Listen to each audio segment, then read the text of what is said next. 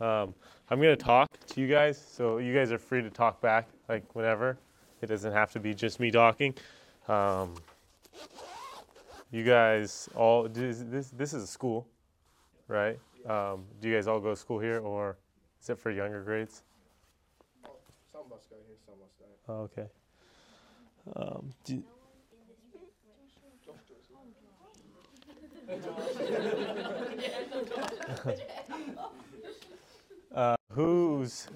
How old are you? 12. Who's the oldest besides you guys? Solid one. 35. I'll take it. Yeah, I'm older than you. How old are you? 16. 16. Awesome. Okay, that's pretty cool. So in between 12 and 16, right? Cool. Oh, 13. When do you turn 13? Oh, nice. Yeah. I turn 21 tomorrow. So, yeah, it's almost my birthday. That's pretty exciting for me. In America, yeah. So Daniel asked me to share with you guys, which is me and Daniel are pretty close friends because we both run, and that's pretty much all we have in common. But we do text a little bit, and he asked me to share. As he introduced me, my dad's Pastor Murphy. And first, he asked me to share my testimony, and then I kind of want to go into sharing a little bit about Christianity and like the ebbs and flow of Christianity. I don't know how recently some of you got saved, how recently you guys have been here or whatever. But I'm going to talk to you guys, and you guys can just talk to me back. If you guys want to say anything, just shout it out. I'm totally okay with that. You don't have to raise your hand. So my dad's Pastor Murphy. He began working at Open Door Baptist Church full time since 2 months before I was born.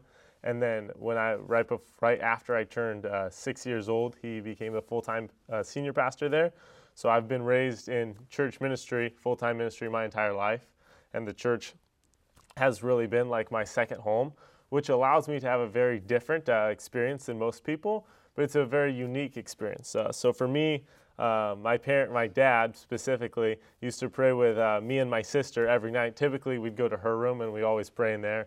But when I was around 4, one time I was like, guys, let's pray in my room. Let's pray in my room because, I don't know. So we prayed in my room, and this night it was special to me because we were praying in my room. So I was 4 years old, and you can barely remember stuff from when you were 4 years old. But when I was 4, I started praying the sinner's prayer. I was like, I knew I'm a Savior just out of the blue without anyone like leading me to, just because I had heard it being talked about in junior church and whatever. I'd always been around it. And then after that day, my parents used to be like, hey, Micah, do you want to get saved? Obviously, right? Because that's what their desire for me is. And I would always argue. I'd be like, no, I got saved. And it was kind of like this back and forth thing. But then when I turned 12, I made sure of my salvation again, because a lot of people, I don't know if you guys have this experience down here, but a lot of people that are very churched people think that you have to be a certain age or whatever to get saved and blah, blah, blah, blah, blah. So there kind of was this pressure put on me. So then I made sure of my salvation because of other people, not because of in my heart I didn't know, but because, I love the verse in 1 John that says, these things have I written unto you that believe on the name of the Son of God, that ye may know that ye have eternal life, and that ye may believe on the Son of God. But if you guys brought your Bibles, we open to Matthew 5:13. That kind of wraps up my salvation story, but that doesn't really stop where Christianity goes in my life. That's really just the beginning. Is once you get saved, that's what opens you to this world of what Christianity is really like and where it can go. Recently at my church, this is kind of getting into the ebbs and flows and the highs and the lows. Recently at my church, we had our young adults conference. Our theme that year was that we're the salt and the light of the earth, which is why I had you guys open up to that verse. I'm going to open up there too. Actually, I'm going to have one of you guys read it. Does someone want to read Matthew 5:13 and 14? Big and loud. Outdoor voices. No, I don't remember. Okay, I'm going to designate someone unless someone wants to. Josh, read it for us. And for Jesus gave them leave, and the On the mark. Still young. 5:13. Okay. You're the salt of the earth, but if the salt have lost its savor, wherewith shall it be salted? Is it thenceforth good for nothing, but be cast out, and to be trodden under the foot of men? Ye are the light of the world. A city that is set on a hill cannot be hid. Okay, so this is the first night of our conference was a Thursday, which is our midweek service. I know most people don't do it because Thursday's not really the middle of the week, but that's how it is for us. And me and my dad both worked together to the best of our abilities to get all of the church people to come to the opening night of the conference because we were having it in our main sanctuary. And you guys know Pastor Skelly? Yeah, so he was preaching our conference for us, and I was super excited. So we had we set up these. We made them with wood and cardboard, green paper, and like a bunch of little just crafts. And we made these 3 putt-putt holes. And we put them in the aisles of our church, and then one on stage. And then I bought this thing for my camera so that we could live stream it to the big screens. Like, you know how they do that, like they broadcast videos. And I was super excited. We had probably the biggest Thursday night midweek service that we'd ever had in our church. And with that, a bunch of my friends came. So my friend Evan, he was my best friend from ages 6 to 13. He slept over at my house once a week for 2.5 years straight. So like we were close. And then another friend, my friend Danny, showed up. He was my best friend from 14 to 13. And then Dax, Leo, and Grant. So these are like 6 of my best friends that I had at different points in my life. And it was super awesome to have them there. Then we had the putt-putt. We had Pastor Skelly. It was a great message, great service.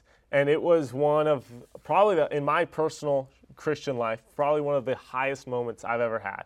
Just everyone there. And I got to be fed from the message. I got to minister to my friends that were there.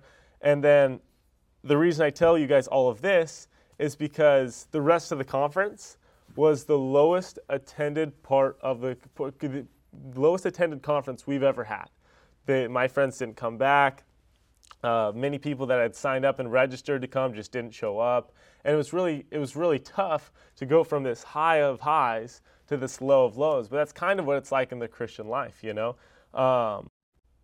The craziest part about it was because there was so few people there, not saying there was nobody there, but because there were less people there, it allowed me personally to not have to worry about making sure that I talk to everybody because our church is there so they can talk to other people. And then on top of that, it made it not as a high pressure situation that everything ran smoothly because there's 50 people there. So we could just talk it out, you know, kind of like we're doing right now.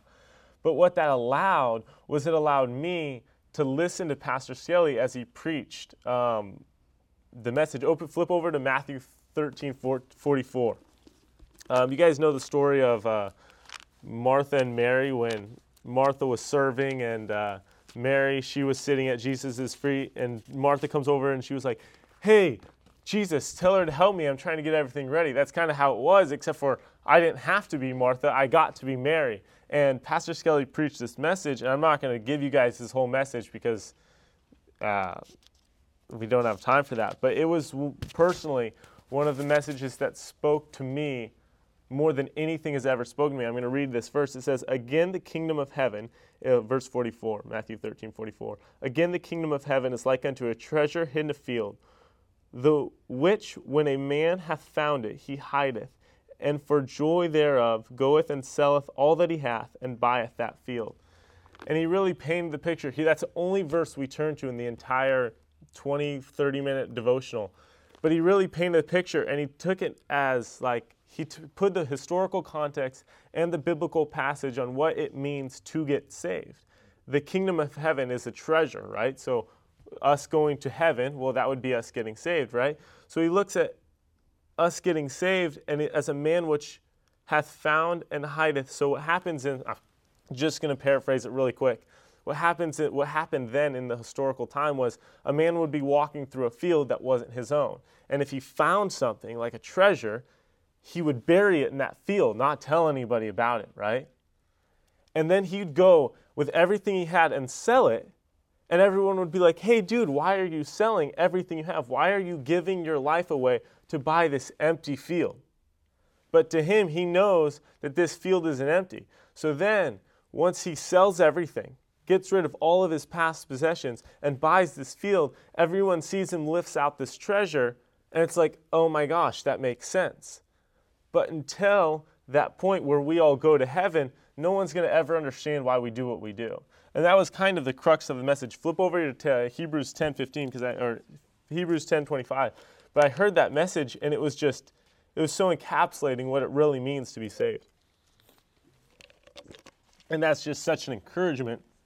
And before we read Hebrews 10:25, I want everyone to bow their heads and close your eyes, because I forgot to pray. And then keep your guys' heads bowed, because I have questions that I want to ask you guys with your heads bowed. Let's pray. Dear God, thank you for this time that you've given us. Thank you for this opportunity that you've given me to speak, to try and edify everyone that's here. Thank them for coming. Please give me the words to say as I continue to share what you've given me. And your blessed name, amen. Okay, keep your heads down, keep your heads down. Okay, I'm going to keep my heads down too, so I'm not going to be looking at your answers, but I have a question. How many of you, raise your hand, if you want to be where you're at right now in church? Just put your hand up, just slide it up. If you're happy to be where you are, if you're not happy, then just keep your hand down. And if you don't want to be here, that's fine too.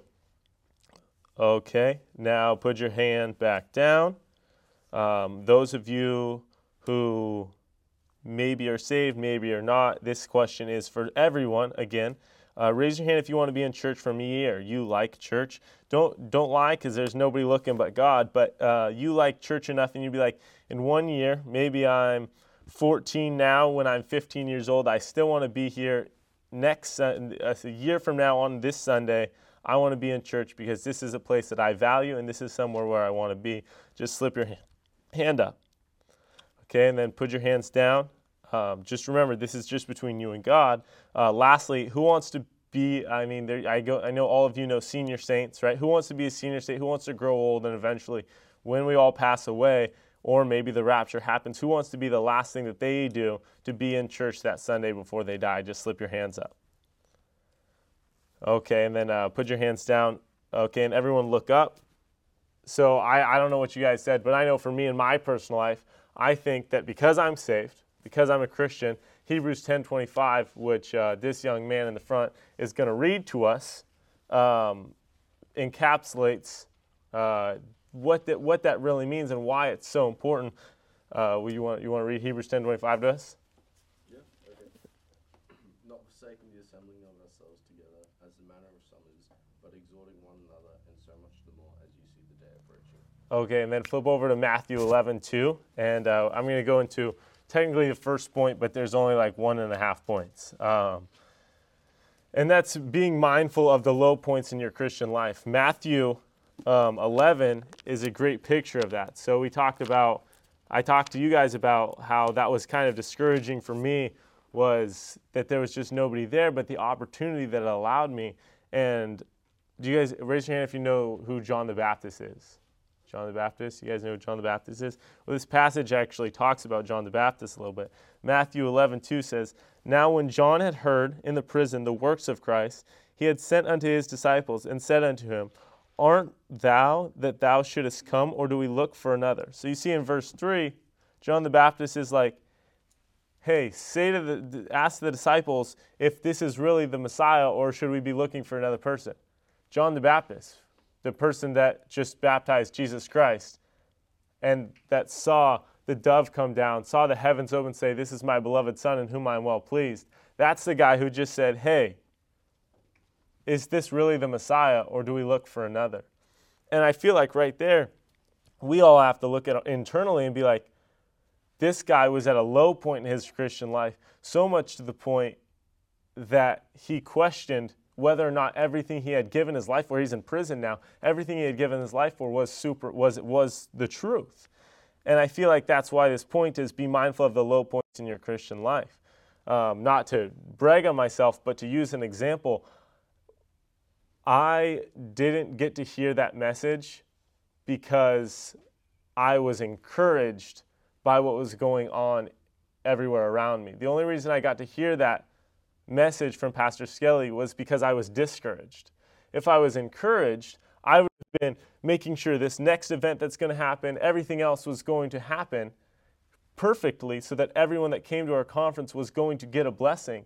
But instead, I was discouraged, so I wasn't focused on everyone else. I was just focused on, okay, I guess I'm just going to sit in my seat and not worry about it because it really doesn't matter. And I was kind of throwing a little temper tantrum right there.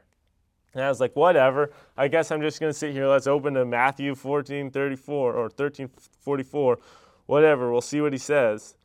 And because of that, I got a blessing out of it. And then we see in verse 4, Matthew 11, verse 4, Jesus answered and said unto them, Go and show John again those things which ye do hear and see. The blind receive their sight, and the lame walk, and the lepers are cleansed, and the deaf hear, and the dead are raised up, and the poor having the gospel preached to them. So Jesus responds to John's questioning of him and says, yes, I am the Messiah. I am the person who you baptized, who God said, this is my beloved son. Everything that you did in your life wasn't for nothing. And I feel like that's what we want to make sure is that when we're at those low points in our Christian life, that we're always mindful of where he is because they're going to come. And then flip over to, don't flip anywhere. I want to read verse 11 to you. Verse 11, Matthew 11, make a wish. Verily I say unto you, among them that are born of woman, hath there not risen a greater than John the Baptist? Notwithstanding, he that is least in the kingdom of heaven is greater than he. So it's crazy that John the Baptist isn't just someone who baptized Jesus and all these things that I just said. He also is, by Jesus Christ's own mouth, the greatest human ever born.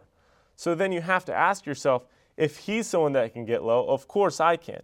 So then, if there's times that I can get low in my Christian life, the question is, what do we do about it, right? If you're going to have low times, how do you stay consistent in those times? And the answer is in the question. You stay consistent in all points of your Christian life. Flip over to 2 Timothy 4:2, and we're going to talk about how you can stay consistent in your Christian life.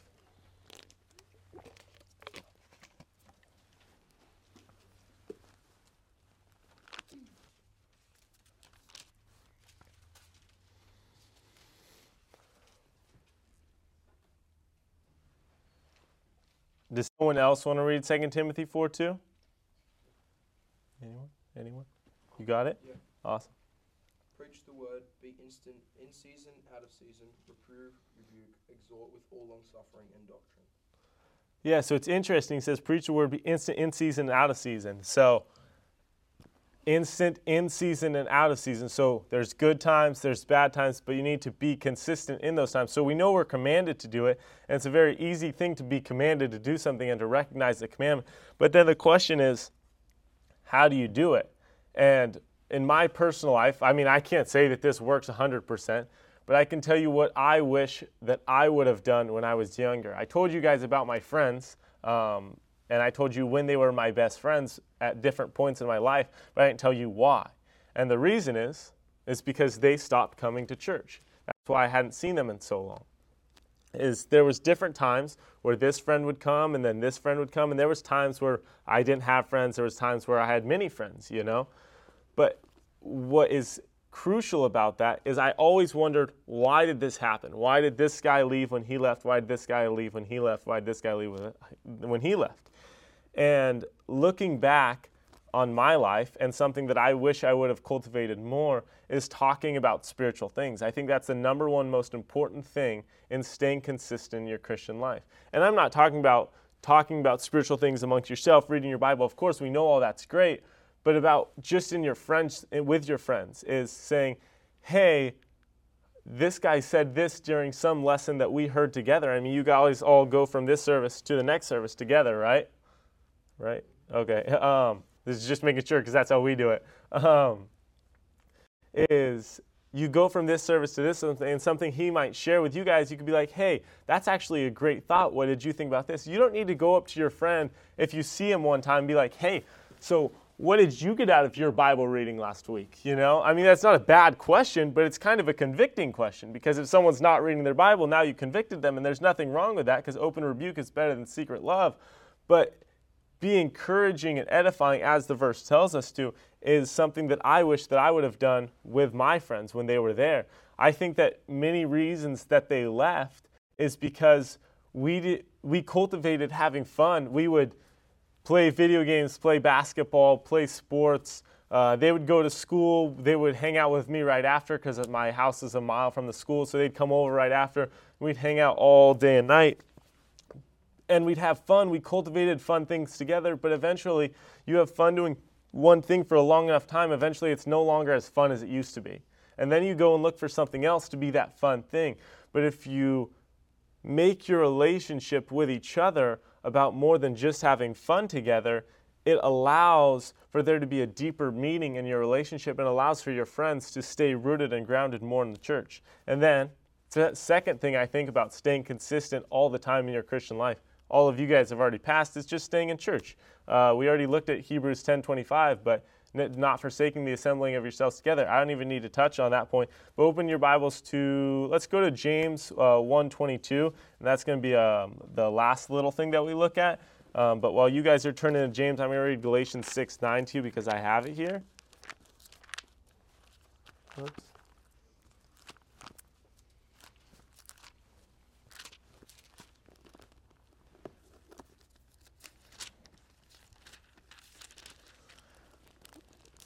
Galatians 6:9 says, "And let us not be weary in well-doing, for in due season we shall reap if we faint not." I mean, that's just a verse that talks about staying consistent in the highs and the lows, or the ebbs and the flows. And then the last one is just do what the Holy Spirit tells you to do, leads you to do, whatever you want to say. You want to read James 1:22 for us? But be ye doers of the word, and not hearers only, deceiving your own selves. Yeah, so it's just about being the best way to be consistent is to do what the Holy Spirit leads you to do, you know? Sometimes the Holy Spirit will tell you, hey, this spoke to you, ask your friend if it spoke to him. Or this person right here, they're struggling and they need you. And you can't tell that in amongst yourself, but the Holy Spirit can guide you to do that. And then in conclusion, I'm going to tell you guys a little story about running, because it's kind of the only thing I've ever been known for.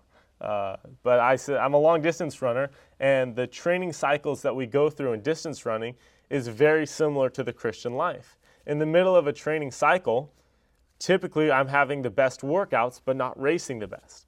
And to give you guys an example from my past cross-country season, I ran a 5 by 1,600 meter workout with 90 seconds rest. For each 1,600, I ran 4:52 or faster, and my fastest was 4:44. Fast forward to 10 days later, and I had a race, and it was a big race. It was important for how we would be ranked in the standings in our national league or whatever you want to say. And on that day, I ran 25:54 for an 8K. It was an important day, and I was absolutely devastated. I don't think I talked for 3 to 4 hours. I was really mad because I didn't do what I needed to do for our team to get ranked to where we needed to be ranked. Fast forward 1 month later, and we started a little bit easier portion of our training cycle. And one of my workouts was 6 by 1K at 3 flat to 305 pace. 5 days after that workout, so even a shorter time period after this workout, I ran 24:54 for 8K, so exactly 1 minute faster. And I was like, I just ran so much better than I ran when I was having better workouts, racing worse. And you just exactly, the Christian life acts very similar. Many times you're in your Bible, you're praying, but trials and tribulations or bad things are just happening. And you're like, I'm doing absolutely everything that I'm supposed to be doing. And yet I messed up here. This person yelled at me for no reason here. I got in trouble for doing this, and I guess I shouldn't have done it, but oh well, all these bad things are happening. You're like, but I'm in my Bible, I'm praying, and I'm doing everything that I feel like I'm supposed to be doing. And that's exactly what I felt. I was like, I ran this workout, I did this run, and I should be performing to a higher level where I need to be performing. But you have to say, hey, I'm doing my absolute best to stay close to God, I'm still getting punished for it. Then later in your life, you'll start to receive some blessings from God. You know, I would have never ran what I ran. I would have never ran 24:54 if I didn't run 25:54. if I didn't run those hard workouts, if I didn't go through those trials and tribulations, I would have never got to reap the blessing or even see the blessing. If I never had a bad race, you'd never know what a good one feels like. And that's kind of the same way it is in our Christian life. You never know what a blessing is if you've never been through a trial or a tribulation. And that's kind of where the whole message is kind of put together as the ebbs and flows of Christianity. Sometimes there'll be times when you're like, this is a blessing. Having all my friends show up, having that Thursday night was packed, to me, I was like, this is a blessing. This is God blessing all the work that we've put in for this conference. But the true blessing that I can look back and see was that message I got to hear from Pastor Skelly from Matthew 13:44, because that renewed my spirit. And that's all I have to share with you guys today. Thanks for listening.